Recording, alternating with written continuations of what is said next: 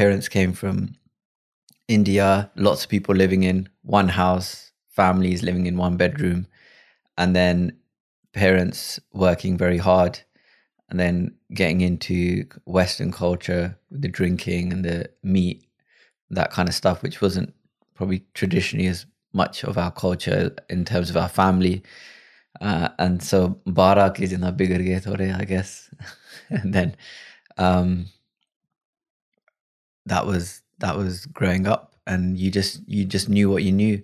So the things that I would see growing up, it was just all I knew. So it was normal for me.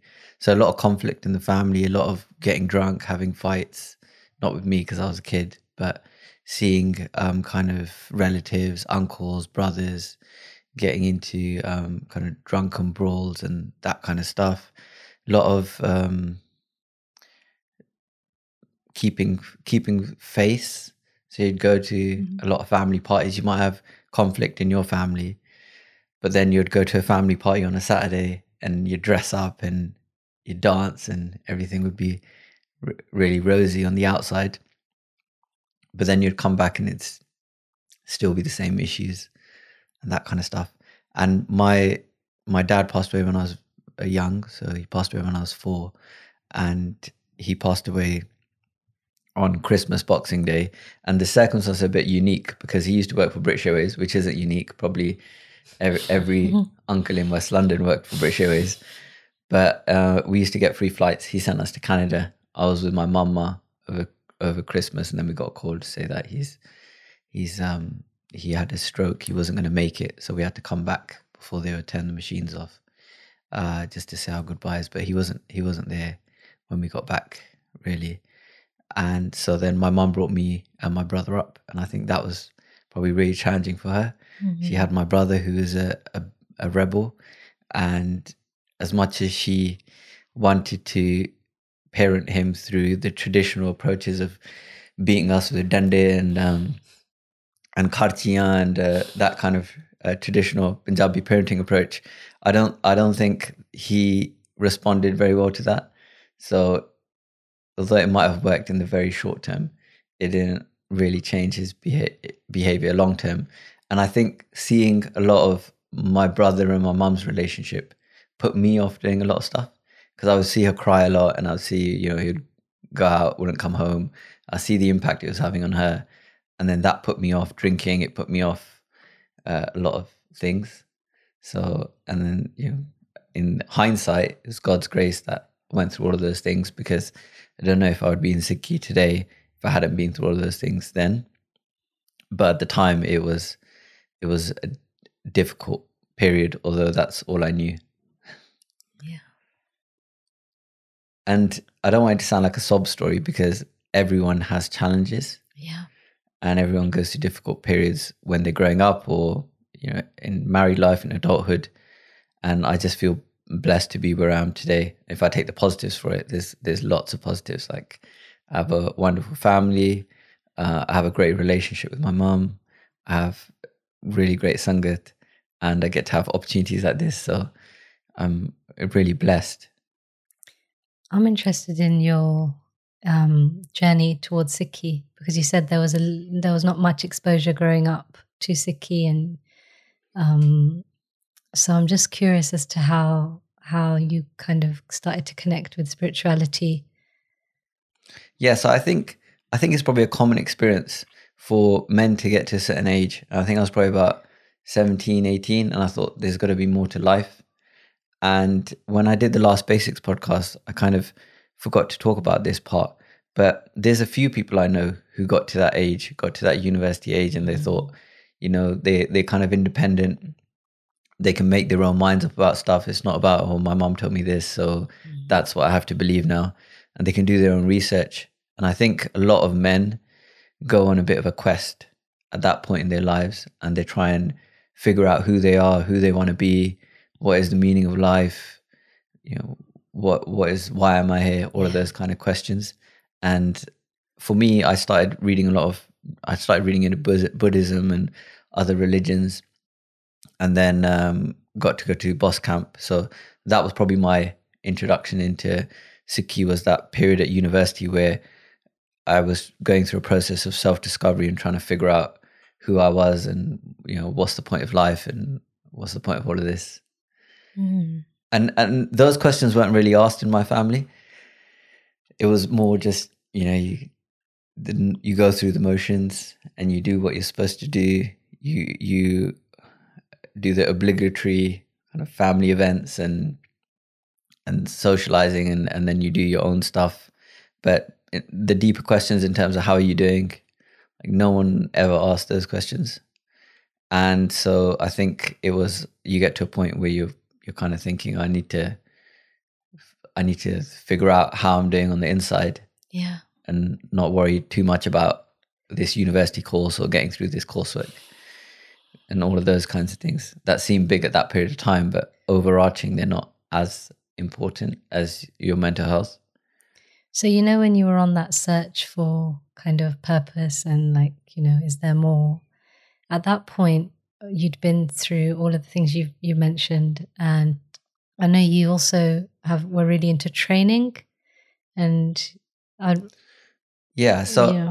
my cohort of friends, we were all from single parent families. Our fathers had either left or had passed away, and we all were probably troubled in a way. I remember being sent to this youth club for people who had high potential but who were trouble. So he just sent me to this after school club, which it wasn't that caused productive. More trouble. But it kind of kept us off the street. And there was this we had Pairwan in Southall at that period of time, which was, it used to be an old Gurdwara. Then Uncle Roshi, who's a bit of a legend in Southall, turned it into a wrestling akhada. And so we had keys to that place. And that whole old school mentality was, if people are training, they stay off the streets, they won't go into drugs.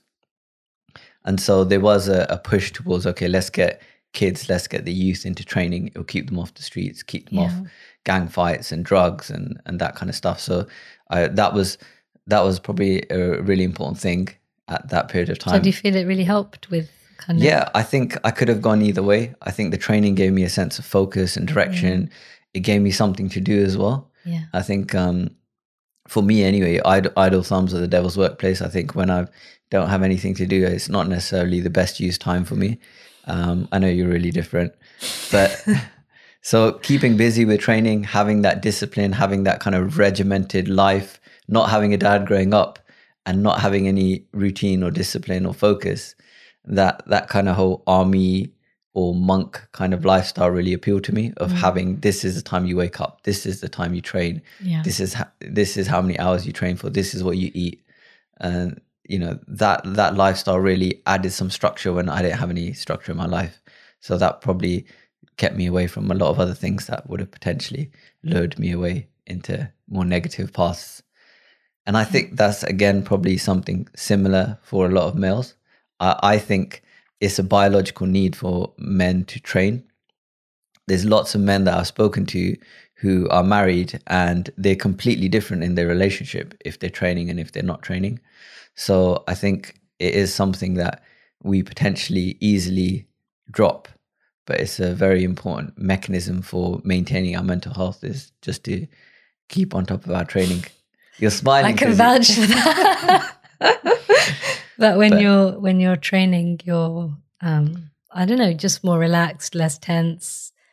It's weird because when I was going through those formative years, you have all this kind of nervous energy and aggression, testosterone, whatever it is, and just training just kind of burns you out in a way, and then you're serene after that, and until the next day, and then you train again, and then you feel great again. But it's great to have some kind of regulating mechanism before you get into spirituality, or even afterwards.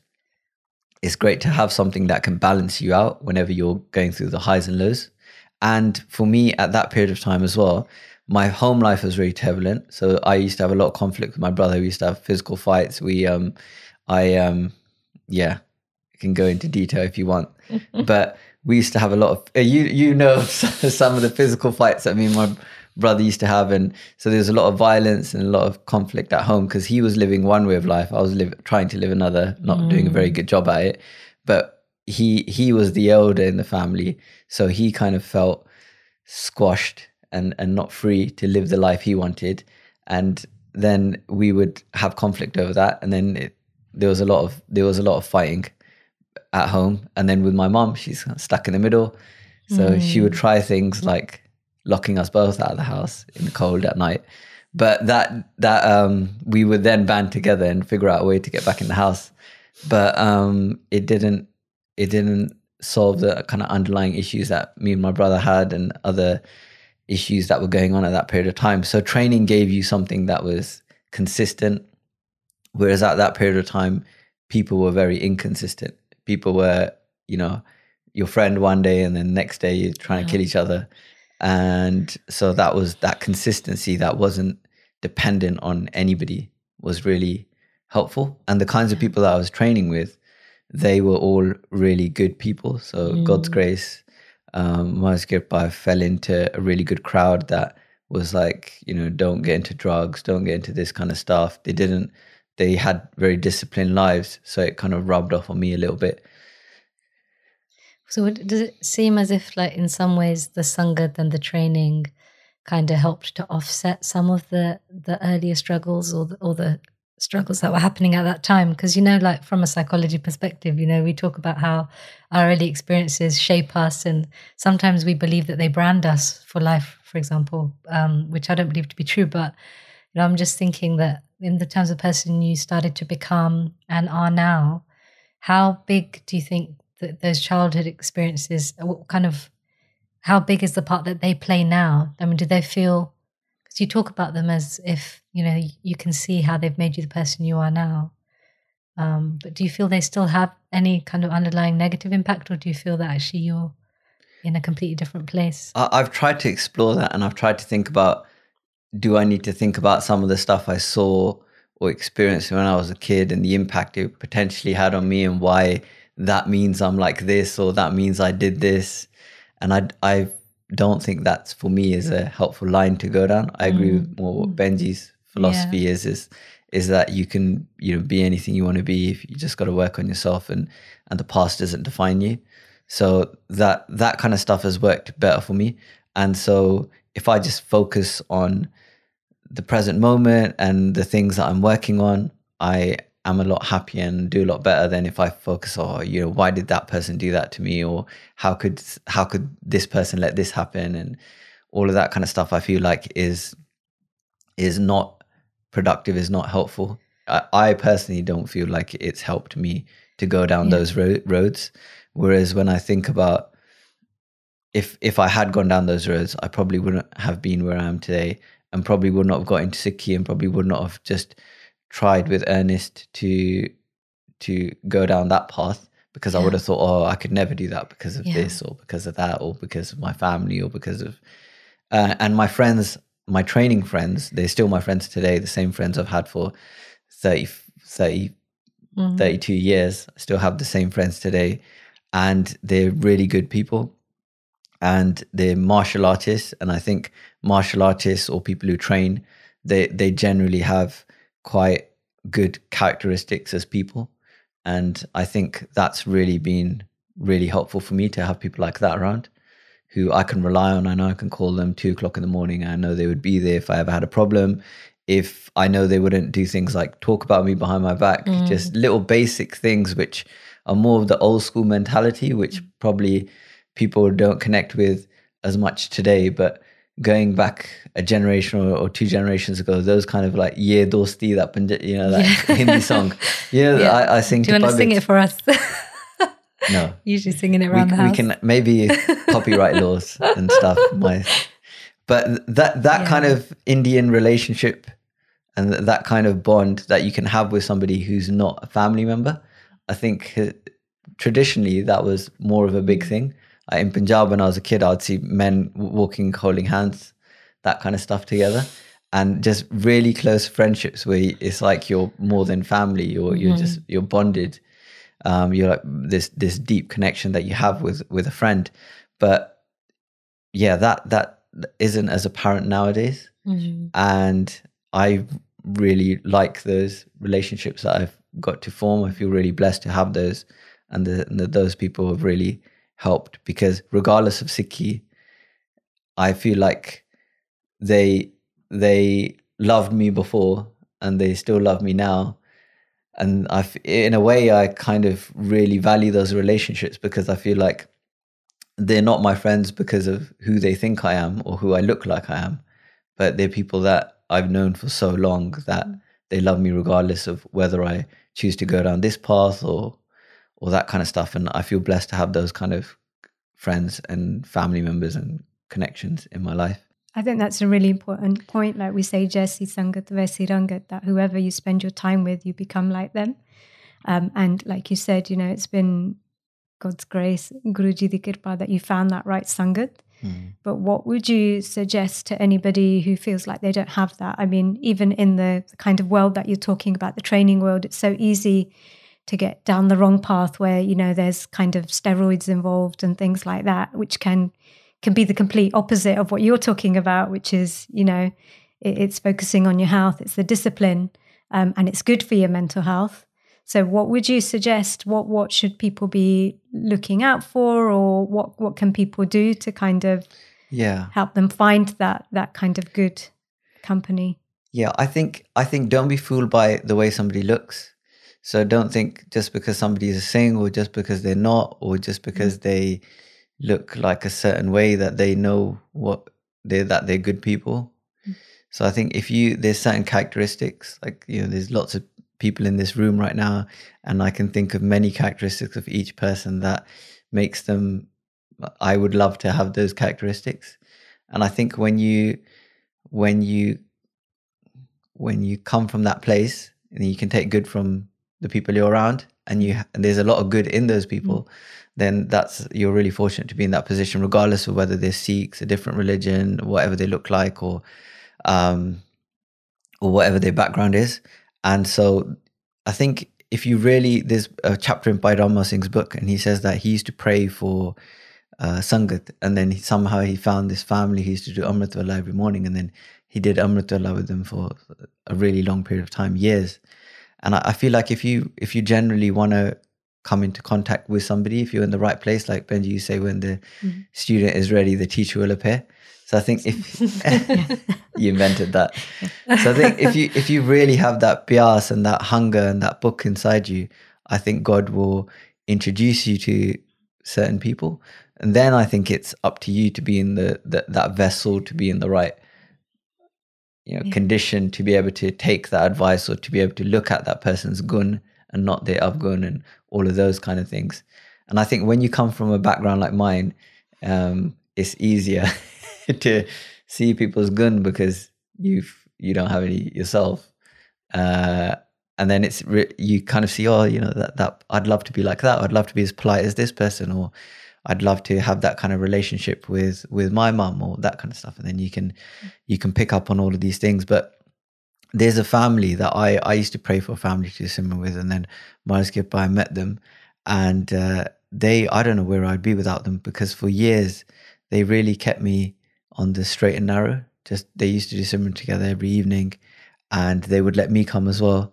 And so if you can find somebody who's doing the things that Gurbani talks about, like Nit Jayet Satsangati Jithe Har Ka Har Naam Baloiye, and Satsangat Kaisi Janiye Jithe Eko Naam Vakhaniye. If you can find, like, we can use Gurbani as a kaswati and think, okay, this is Gurbani saying, find this kind of person who has this kind of values or characteristics. And then if we have a genuine desire, and if we seek those people out, and if we're in the right place, I feel like we can learn a lot. I'm not saying I have. There's lots of great people that I've met, which I feel like I've let down because I haven't been the greatest student or even a good student. But I feel like, God is so, 84 lakh June Savai Manas Ko Prabdi Vidyai, that we're so blessed to have a human birth.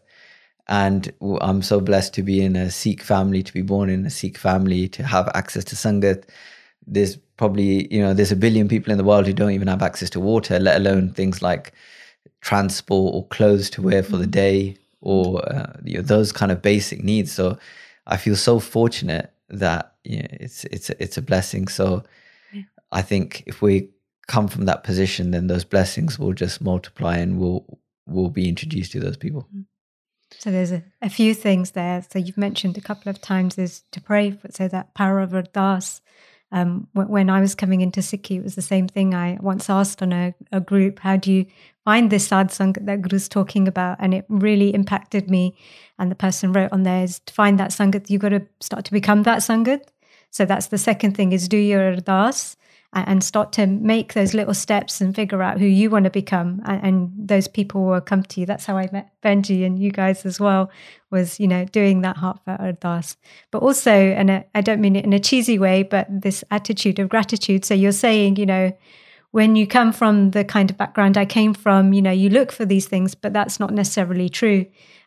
Some people will look for the opposite. They'll find reasons for why life is hard, why people aren't trustworthy, whereas you're looking at gratitude and basically using that for yourself to further develop yourself. Yeah, Darshan Kaur says I've become a senile old man and grumpy as well. And I think I've had lots of negative experience. We used to have this Thai boxing coach who, when you're doing interclubs and training and you're potentially fighting, you're putting your life in this person's hands. That's how I used to see it. And then there was a little bit of trust issues there. It was to do with money. And then so that kind of really calloused me a bit, because it made me very apprehensive about trusting people in that kind of guru position, that teacher position, about who you choose to be your teacher. I think that calloused me towards that. And then that's happened again later on as well when I got into Sikhi. So I feel like you have to be careful as well. You have to think, okay, well, Gurbani is saying find people like this, but it's also saying, where there's Nindya, that place is a Shappar, and like you have to have the courage to distance yourself as well and think, well, actually this isn't right.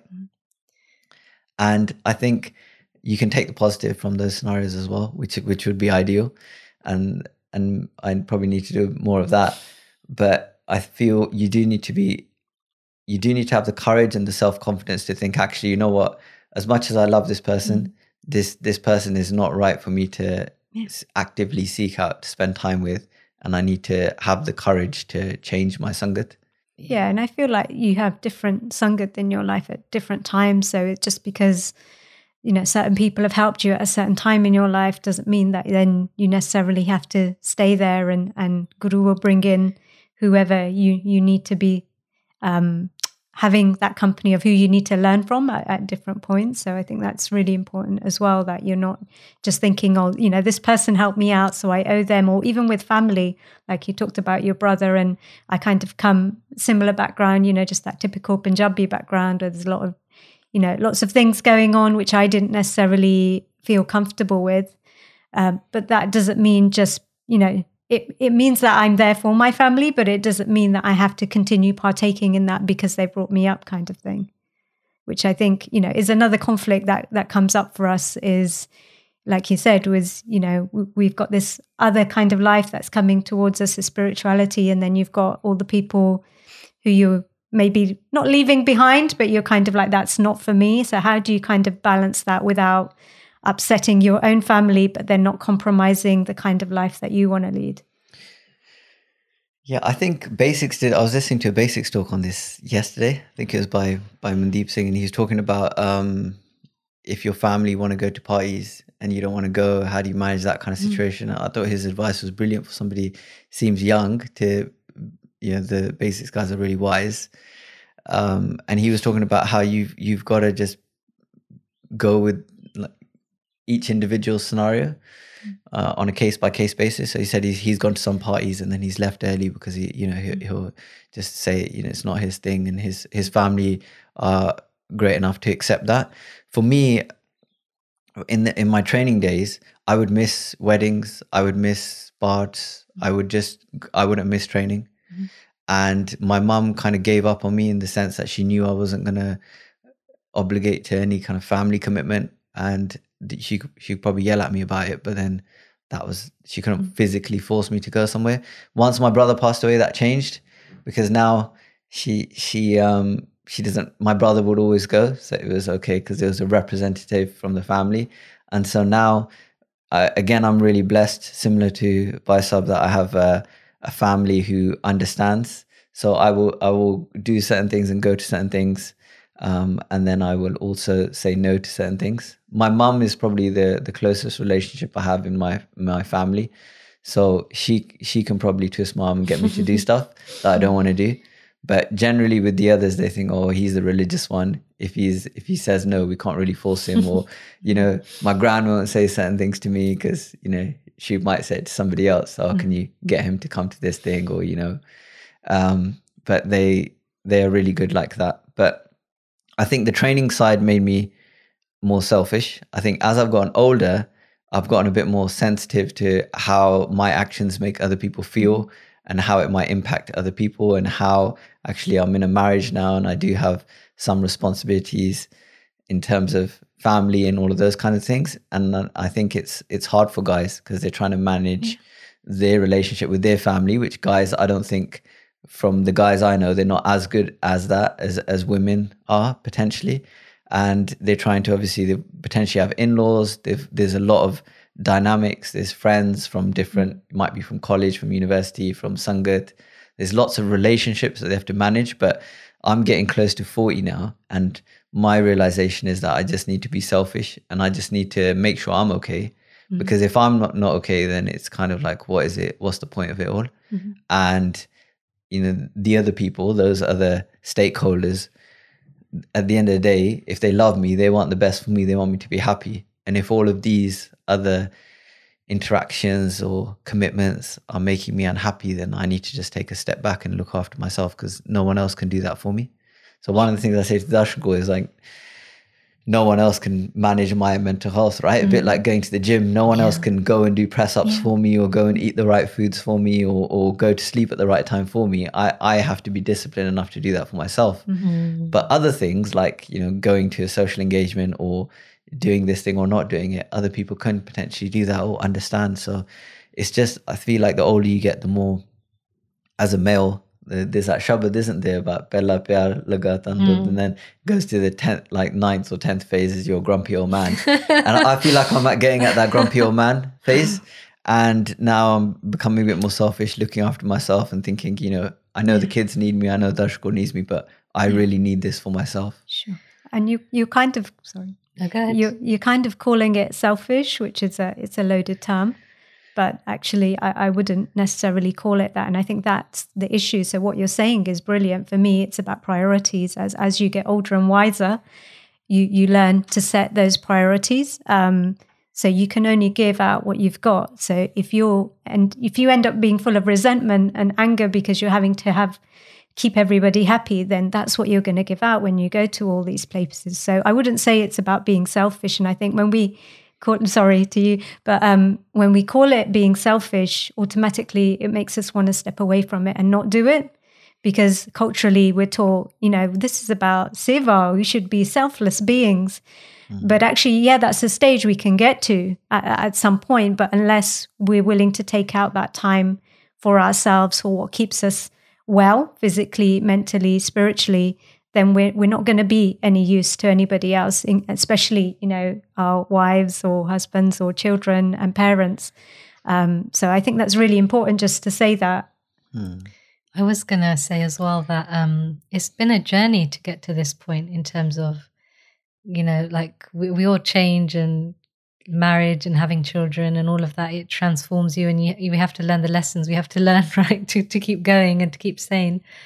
So, because with yourself, like you are very much wanting to be everything for all of us, right? The perfect husband, the perfect parent, and then with family as well, trying to keep everybody happy, and then that slowly over time it has changed, but it's taken time, isn't it? It's been a journey to get to the point where you're like, actually, I need to really prioritize my well-being. Yeah, and it's a work in progress. Like when my brother passed away, I thought, I really want to support my niece and nephew. I really want to support my bubby. And then I was thinking, I've got 10 people that I need to support, like just in my immediate family. And I was like, okay, I need to earn this much. I need to work this many hours to be able to do that. And I do feel like as males, we put a lot of pressure on ourselves. And it was my mum and my gran who they would say, Bande jai diya, cheez jani jai diya. And, you really got to, just as long as you're okay, everything else is going to be fine. And mum would say, don't take too much stress on about kind of stuff. It's as long as you're all right, that's the important thing. And I feel males, they have this, and probably human beings, they have this underlying desire to be loved. And I think a lot of my actions have stemmed from that. So when you grow up in a single parent family, you might not get that kind of love and attention just because your parents' bandwidth is spread so thin from so many different commitments. And then you're looking for that in relationships as you get into your teenage years, and then you look for that in marriage, and then it's like, and you find it. No, I'm just joking. and it's like there's this emptiness that needs to be filled, and there's this peace of mind that needs to be achieved, which I feel like was happening in that university phase. And then I think there's this underlying steering wheel of what this desire to be loved and accepted, and I think that molds people or drives me. So I would do anything for, to be loved. So I would do things that potentially I don't want to do. Yeah. But I don't want to not be loved and not accepted. And I think that's it. That's something that comes with age as well, that you realize, actually, am I doing this for me, or am I doing this just to be accepted, or just to get some PR from somewhere? Yeah. What would you say would be the Gurbani perspective of that? I'd have to think about that. If we could have a long pause and then edit it out. But there's Gurbani Shabads related to everything, right? I remember going to India, and there was these two Gursikhs, and they would converse in Gurbani Shabads. Wow. So they wouldn't say anything else outside of Gurbani. It would just be one would say Shabad, the other one would say Shabad, and have a conversation in this way. So there's not anything that isn't covered in Gurbani. But Jin Prem Ki Utin Hi Prapayo, like Gurbani talks about the importance of love, but everything in Gurbani is steered towards God. But then we have our relationships, and all of these things are a manifestation of God. And we have Mat Pita Sudbanta Istmitar Pai Purab Janam Ke Mile Sanjogi Ante Kona Sahai, like all of these relationships. Gursikhs used to explain that the person you do the most Simran with in your past life, that's the person you get to be married to. So that's the responsibility within this birth, is to do as much Simran as you can together. So, and potentially if you're doing that kind of stuff, then you experience that love, but it comes from God. That fulfillment, that feeling of that emptiness comes from God, as opposed to looking for it in outside things that aren't going to fulfill it. And I'm not at that stage. Yeah, but it's still good to have that awareness, right? So for me, I can relate a lot to that. And even though I didn't come from a single parent family, I have both parents, it was still that, there's the kind of hole that you have inside of you, and you're constantly searching for attention, and not, like attention seeking behavior necessarily, but just wanting that feeling of love that you're talking about. But for me as well, more recently, has been actually, this is what my guru's telling me, that you're not going to find it outside of yourself. It doesn't matter how many people you please. And I'm, have been a chronic people pleaser. But in the end, it just led to a lot of internal resentment. But actually coming on this path of Sikhi in a different way now is just realizing, actually, I can find that inside of myself. And if I take that time out actually to find it inside of myself, I can be so much better as a mother, as a wife, as a daughter, as Sangat as well. So, I'm not saying I'm there yet either, but it's definitely something worth considering, is what are we prioritizing? And if you had, because I'm thinking of people that message me on Instagram and places that I've been in, and you potentially have someone who's doing the right stuff, they're doing the part, they're trying to do Sangat, but they don't have necessarily that close connection with anybody to do Dukh Sukh, and they're not happy, and they might be suffering from a problem like the low mood or something. And so what do you say to those people? Because it's difficult when you're in that position, isn't it? When you're in that kind of cave or that dark place, or you got that cloud looming over you, and people are like, oh yeah, do your part, do your Simran, and you're like, I am. Yeah. I think that the biggest thing that stands out for me is Bande Koj Dil Har Roj Na Fir Pareshani Mahe. So, Guru saying, do that Koj within your own heart. And then your pareshaniya, like your worries, go away. And it's not as simple as that. So there's two things that I take from that Shabad. One is we've got to search, again, within. The search is not without, like it's this person causing it or it's this situation causing it. What is going on within me? But also as that search deepens, for me, it was Koj of Gurbani, like really trying to understand. It's not enough to just read Gurbani. We have to start to try to understand it. We have to start to live it. But the thing that's really helped me to get deeper with that is a Simran practice, because then I'm, when you want a relationship of love, the first thing you need to do is to get to know that person. You've got to spend time with them to get to know them. And then slowly that pyar builds, like it's a spontaneous thing. And so for me, it's like, okay, I've got to spend time to figure out what is my Guru actually saying, even if I'm reading it in English. But then if Guru's pointing me inwards, then I've got to spend time with myself. I've got to sit.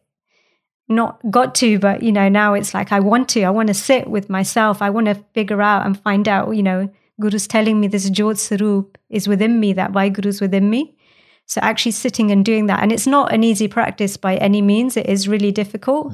But I think, like you've said, reaching out to that Sangat, if you can see that someone's doing something differently and it's working for them, reach out to them, do something different than what you're already doing. And try and make that connection. It's not going to be a spontaneous, all of a sudden everything's, okay. It does take time, as with anything.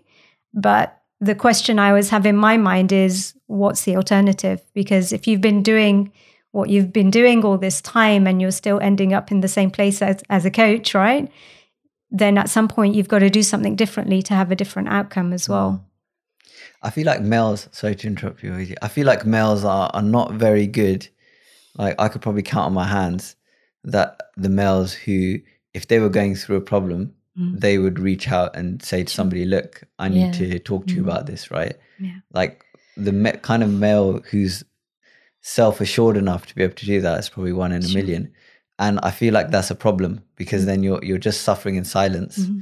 And when I had my daughter, when we had our daughter, that should have been one of the most blissful times of my life.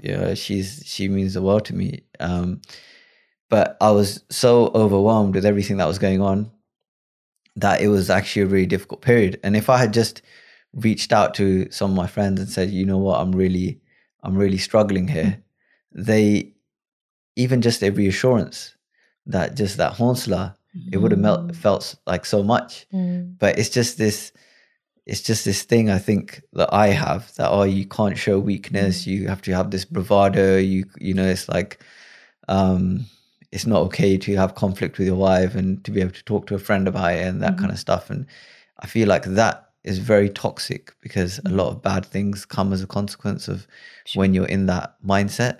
And that's one thing I want to say. The other thing is, there are people who have messaged me who feel like they don't have anybody that they can reach out to. And then the third thing is, I've been in the situation where I don't want to go inside. I just, I'm not in the right frame of mind where I just think, I'll sit for 5 minutes to do Simran, and 5 minutes just feels like it's an hour. I just think, forget it. I just turn the timer off and watch TV, Netflix or something. But, or, like you might be reading Bard and you're suffering, but you just can't connect. So I think it's better placed that actually you answer the question, having had those experiences. Because you're always like looking up self-development, and since the moment I married you, I was like, oh my God, this guy's like, going to like conferences and like Anthony Robbins, and like you're always doing something, and like gratitude journals and all of that. So what are kind of the main things do you feel that have kept you afloat or got you through some of the difficult times? Yeah, for me, it's been training mostly. And when Baji passed away, I had some counseling, because you recommended I have some counseling because I was getting angry a lot. Yeah. And after about 9 months, I gave in, and I had, I think, about 3 or 4 sessions. And the counselor was like, who do you talk to? And I was like, I don't talk to anybody. And He was like, maybe you should talk to somebody. And I was like, isn't that what you're here for?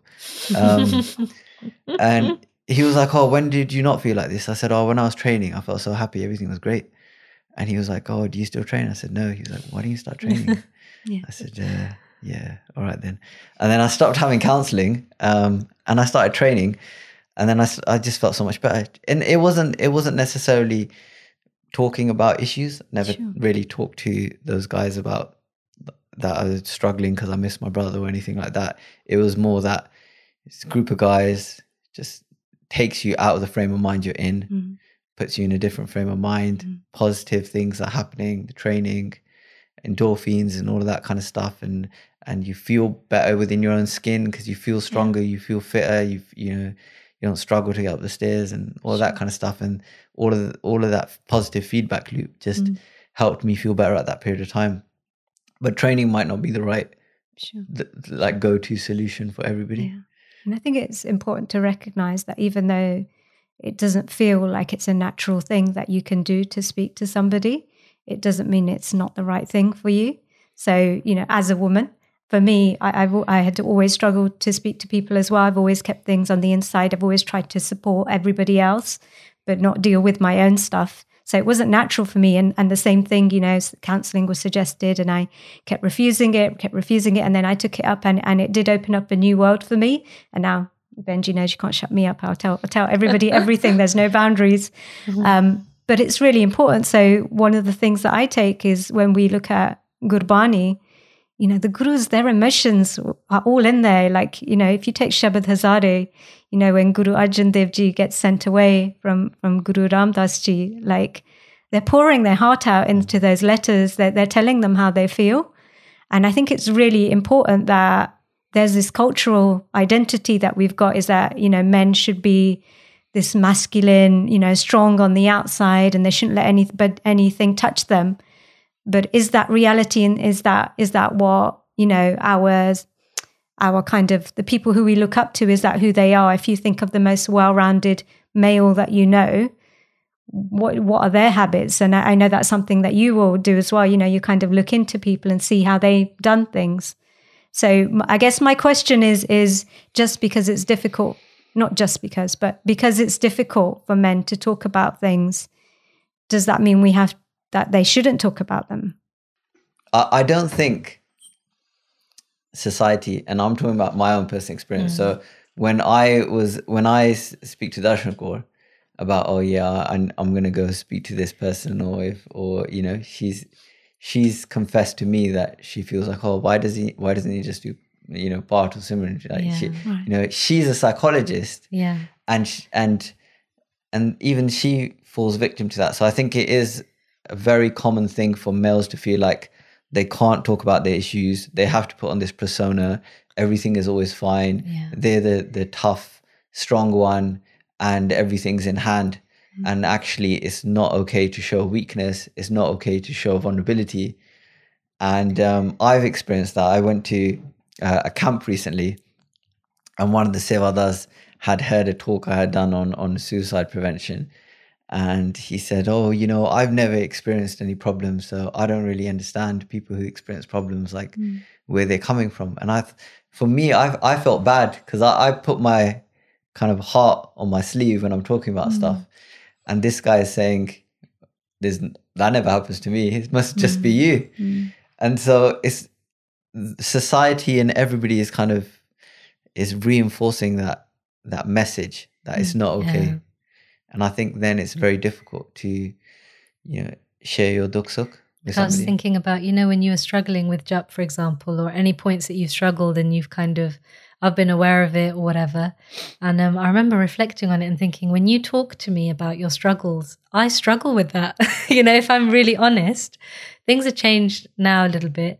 But when we were both really, struggling, I think seeking support within the marriage is a tricky one, because usually if one partner is struggling, the other one is too. And when we had the two little ones very close in age, and I was just about coping and you were just about coping, we were both sleep deprived, and if one of us starts saying we're struggling, the other one's like, yeah, well, I'm struggling. It's that like kind couples of therapy, isn't it? But it's like, that's the thing. It's like, I think you're right. There is if there's any women listening to this podcast as well, just reflecting on like, how do you truly, what comes up for you when your partner says, I'm really struggling? The message I get is it's not okay to tell my wife what I'm feeling. Yeah. Because that message is constantly reinforced. So it's like, okay, I'm getting this little light bulb in my brain. There's not much going on in this. So it's very easy to have space for a light bulb. The light bulb goes off, and it's not okay to tell Darshapur about like when I have a problem with something. Yeah. So okay, I need to find some other way of dealing with this. Yeah. And luckily I have some friends who I can call and just talk about something else, and sometimes it just snaps me out of it or helps in that moment, but not everybody has that.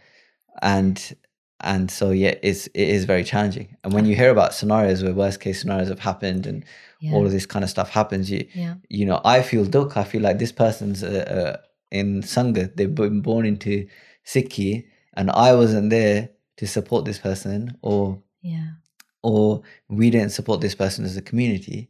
And I feel like it's shame on us. It's that we've made it not okay for people to talk about when they have a problem. Yeah. And I was thinking on the converse, like whenever I would come to you with a problem, for example, it would be really good. I'd find it really helpful because you would listen. You'd just listen, and you wouldn't be like, okay, you need to do more Simran, we need to do more part. It would just be, even though if that was a solution that would really help me, honestly, like if we're talking honestly, if I'd come to, even now, sometimes when I feel overwhelmed, I'll be like, I'm really struggling, and I'll just cry, or I'll, speak about it, and then you just listen. And I'm learning slowly from that, which is that sometimes I need to create that space where I'm just listening. I don't have to jump in with solutions. And we say that, innit, women are better at listening and men are better at problem solving. But I think for me, it's the other way around. I feel like we all have this need to be heard. Yeah. And that need is really important to satisfy. It's very hard to not feel heard and to go through life feeling like you don't have a voice or your opinion it doesn't matter. Yeah. And I was also thinking, like in terms of marriage, thinking about marriage since we're talking about it, like, I think we really struggled early on. A lot of the reason because of that was because you believe your marriage is going to solve everything, and you believe that it's got to be everything for you. Like your partner is going to be your confidant, is going to be your support, is going to be, you're going to be a team. You've got all these this conditioning around what marriage is going to be. And then when that doesn't happen, it's like, oh my gosh. And then slowly I think you learn that marriage isn't, it's not the solution in terms of, there are loads of benefits, and with Guru's grace, it's an opportunity to further your spirituality as well. But it doesn't have to be like, if you don't feel like you can speak to your wife, or I don't feel that I can reach out to you, I find it's okay to have other avenues where you can connect to and be like, okay, look, I can speak to this person, I can deal with that there, or don't know what you think.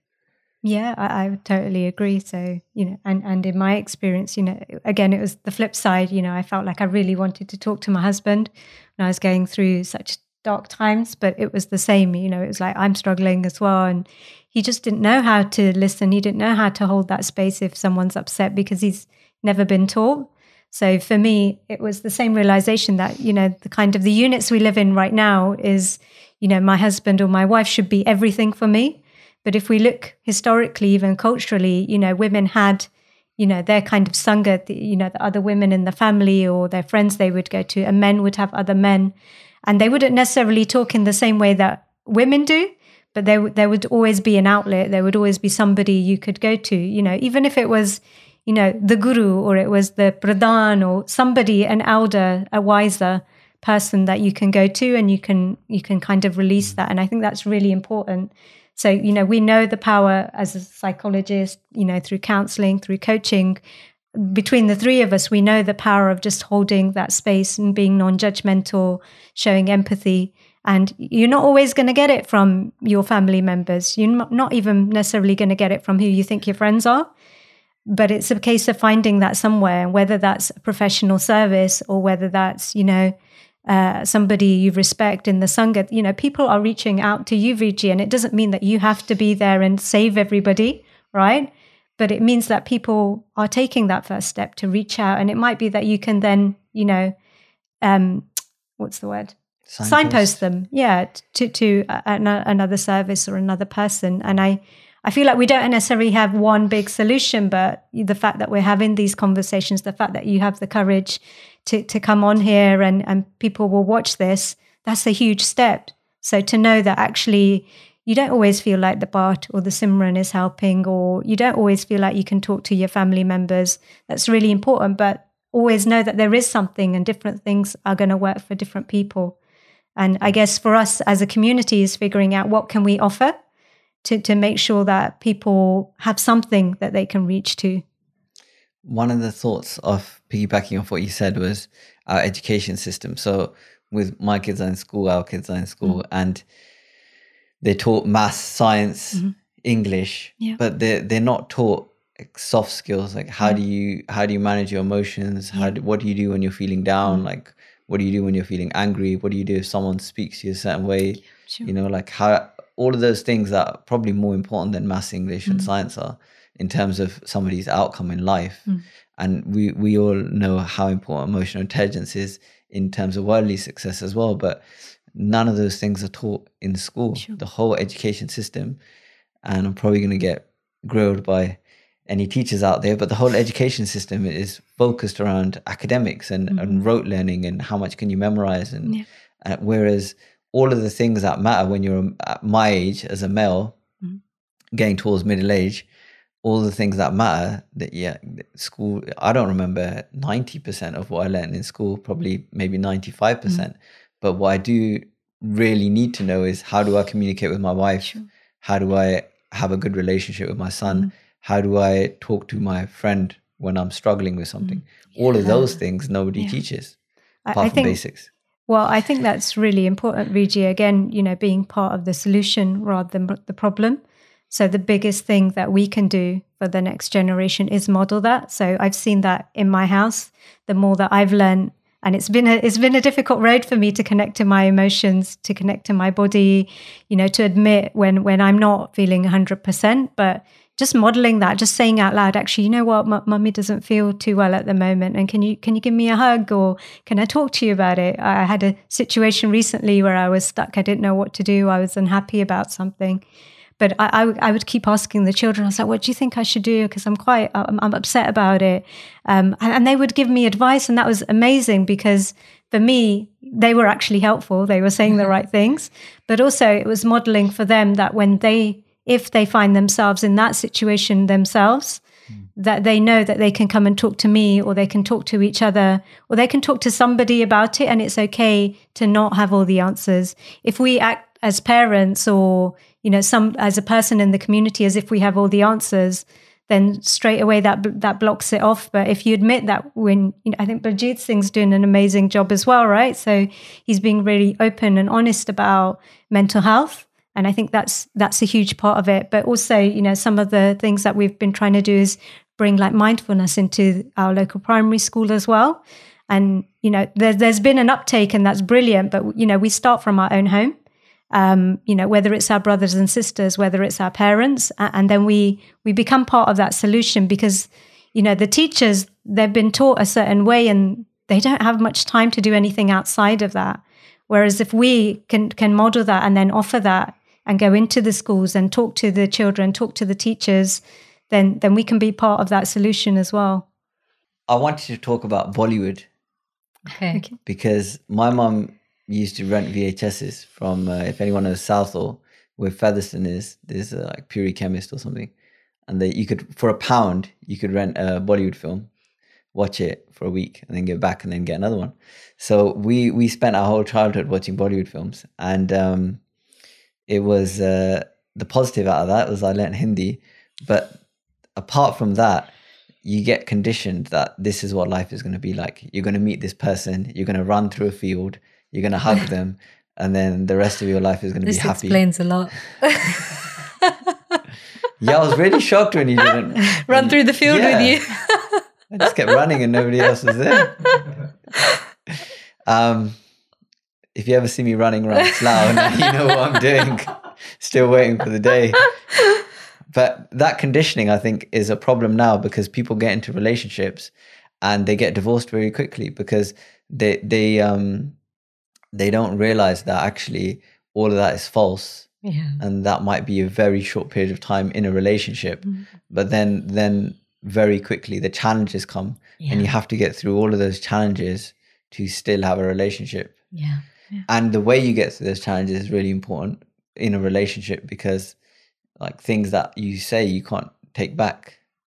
So, and we don't learn those skills. What are your top tips? What have been like the top 5 things, that you would say, look, if you're struggling to a male? Yeah. I think males have a lot of ego, and I think that's a big problem because in a relationship, you have this ego that I shouldn't be spoken to like this, or this person, no one can get away with saying this to me, or that kind of stuff. And then you're in a relationship and you're like, what did she just say? Did I hear that right? Can you say that again? And so that can hurt, and it can really rock you in terms of your ego, your sense of self, and your pride and your confidence, and all of those kind of image that you build about yourself, and that can shatter it. And I think it's difficult as a male to have to take that because in a normal relationship or a friendship, you wouldn't take that kind of relationship where someone's saying negative things to you. But then you're married and you have to figure out a way of getting through it and letting go and all of those kind of things. So I think if you can do anything to help with your ego, is really helpful. So that's probably why I struggled so much. But that's a big thing I think with males. It's like, and the other thing is I think the dynamic has changed. So we as males, we can't think, oh yeah, I'm the male, so I'm going to tell you what to do, and I'm going to be the breadwinner, and you're going to live with my mom and do her seva and all that kind of stuff. Because I think now the dynamics have changed and women are working as well. They want like equal a voice in a relationship. And I think it's important to be aware of that it's much more of a partnership now than it used to be back in the days where you could just do whatever you wanted and the wife would just be like, okay. What about from a female perspective?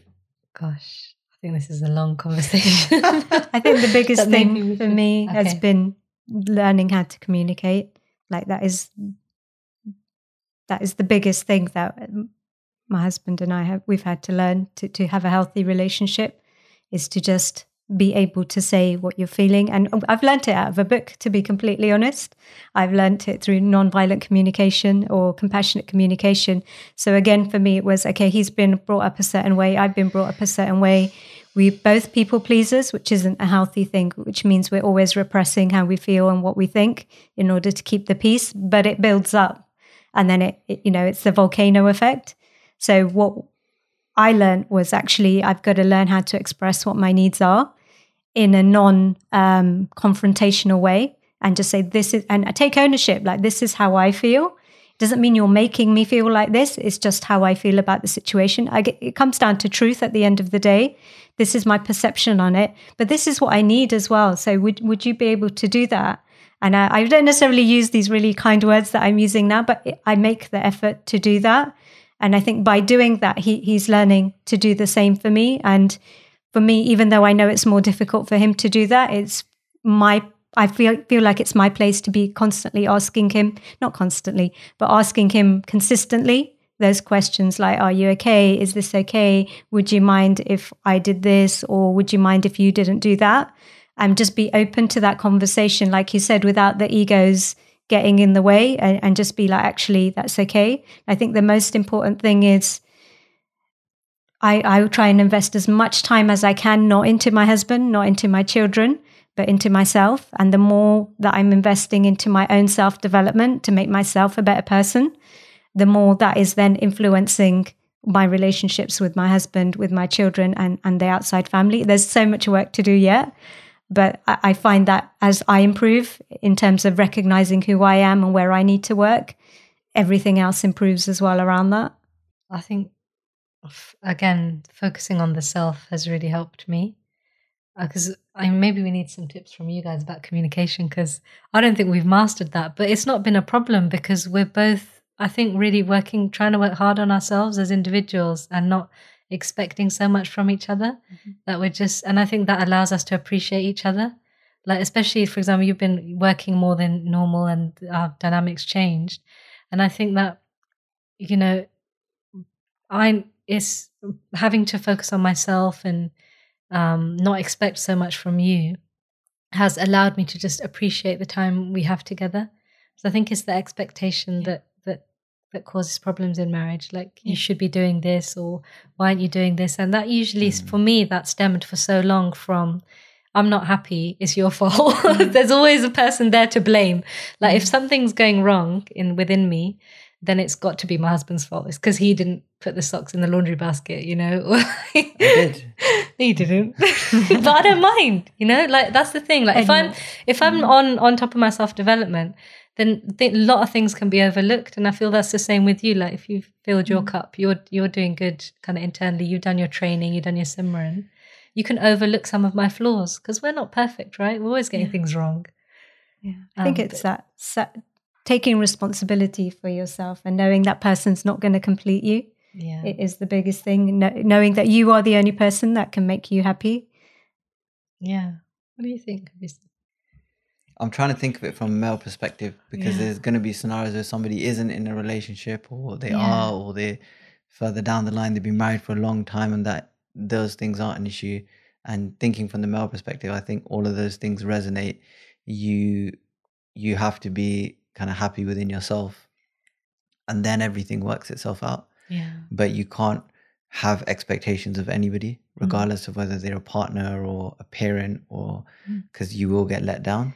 Yeah. And you know, it's not really fair on us to have expectations of other people that they are my mum, so they should do this, or you know, it's like, who says they should? Everyone's just trying to do their best. Yeah.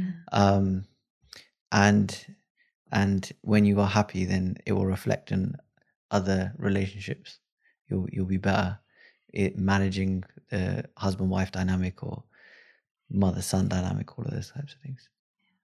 And I think ideally, you know, Maharaj is telling us, was it Nivan Sakar Kavangun Jeba Mane Amant, you know, to have that humility, forgiveness and sweet speech. And that's, you know, it doesn't come easy for all of us, but it's definitely something that we can work towards, is if we can have that bit of humility, let go of things that have happened in the past. That's a big thing that will keep coming back over and over again. And just, you know, just working, you know, it's on our internal talk, because we will talk to others how we talk to ourselves. So if we don't have compassion for ourselves, then we're not going to have compassion for the other. So that's going to be a big part of that as well. Are there any kind of services or any kind of information or resources that you might want to plug? Yeah, I think maybe we could put them in the description. So there are lots of organizations trying to do some good work for men's mental health, Seek Forgiveness, Tarakki. They've got some initiatives out there, but we will put some more detailed, more detailed description of those in the comments. There's an 8-week course that's run a couple of times a year, and it's a healing and self-discovery course, and it's open to both men and women. And it's a combination of science, psychology, Gurbani, Sikhi. And the main thing is it's focused on kind of practical tools that we can embed within our lives to just help us to be more happier and more connected spiritually. And so we've done, I think, 2 or 3 courses of the same before, and they've been really incredible, both for us and the participants, and life-changing. And so we're running one soon, and we'll be running them regularly, so do keep a lookout. And you'll have stuff on BOS TV, right? So people subscribe, then they can keep up to date with what you're doing. That's right. Thank you so much. It's been thank you for being so open. It's nice to meet you.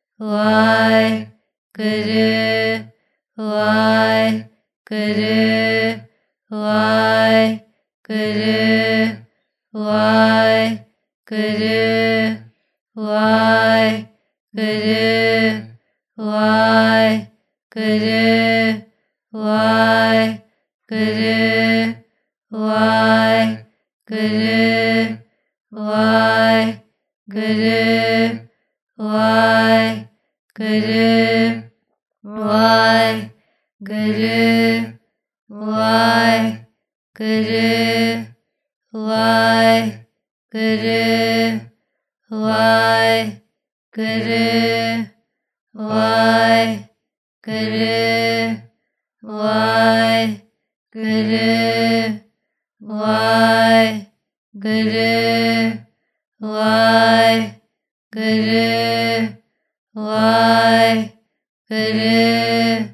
Waheguru, Waheguru,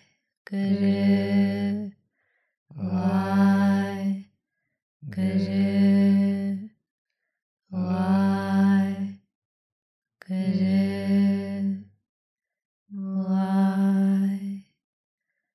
Waheguru. Allowing the mind to do the chanting. Waheguru Ji Ka Khalsa, Waheguru Ji Ki Fateh.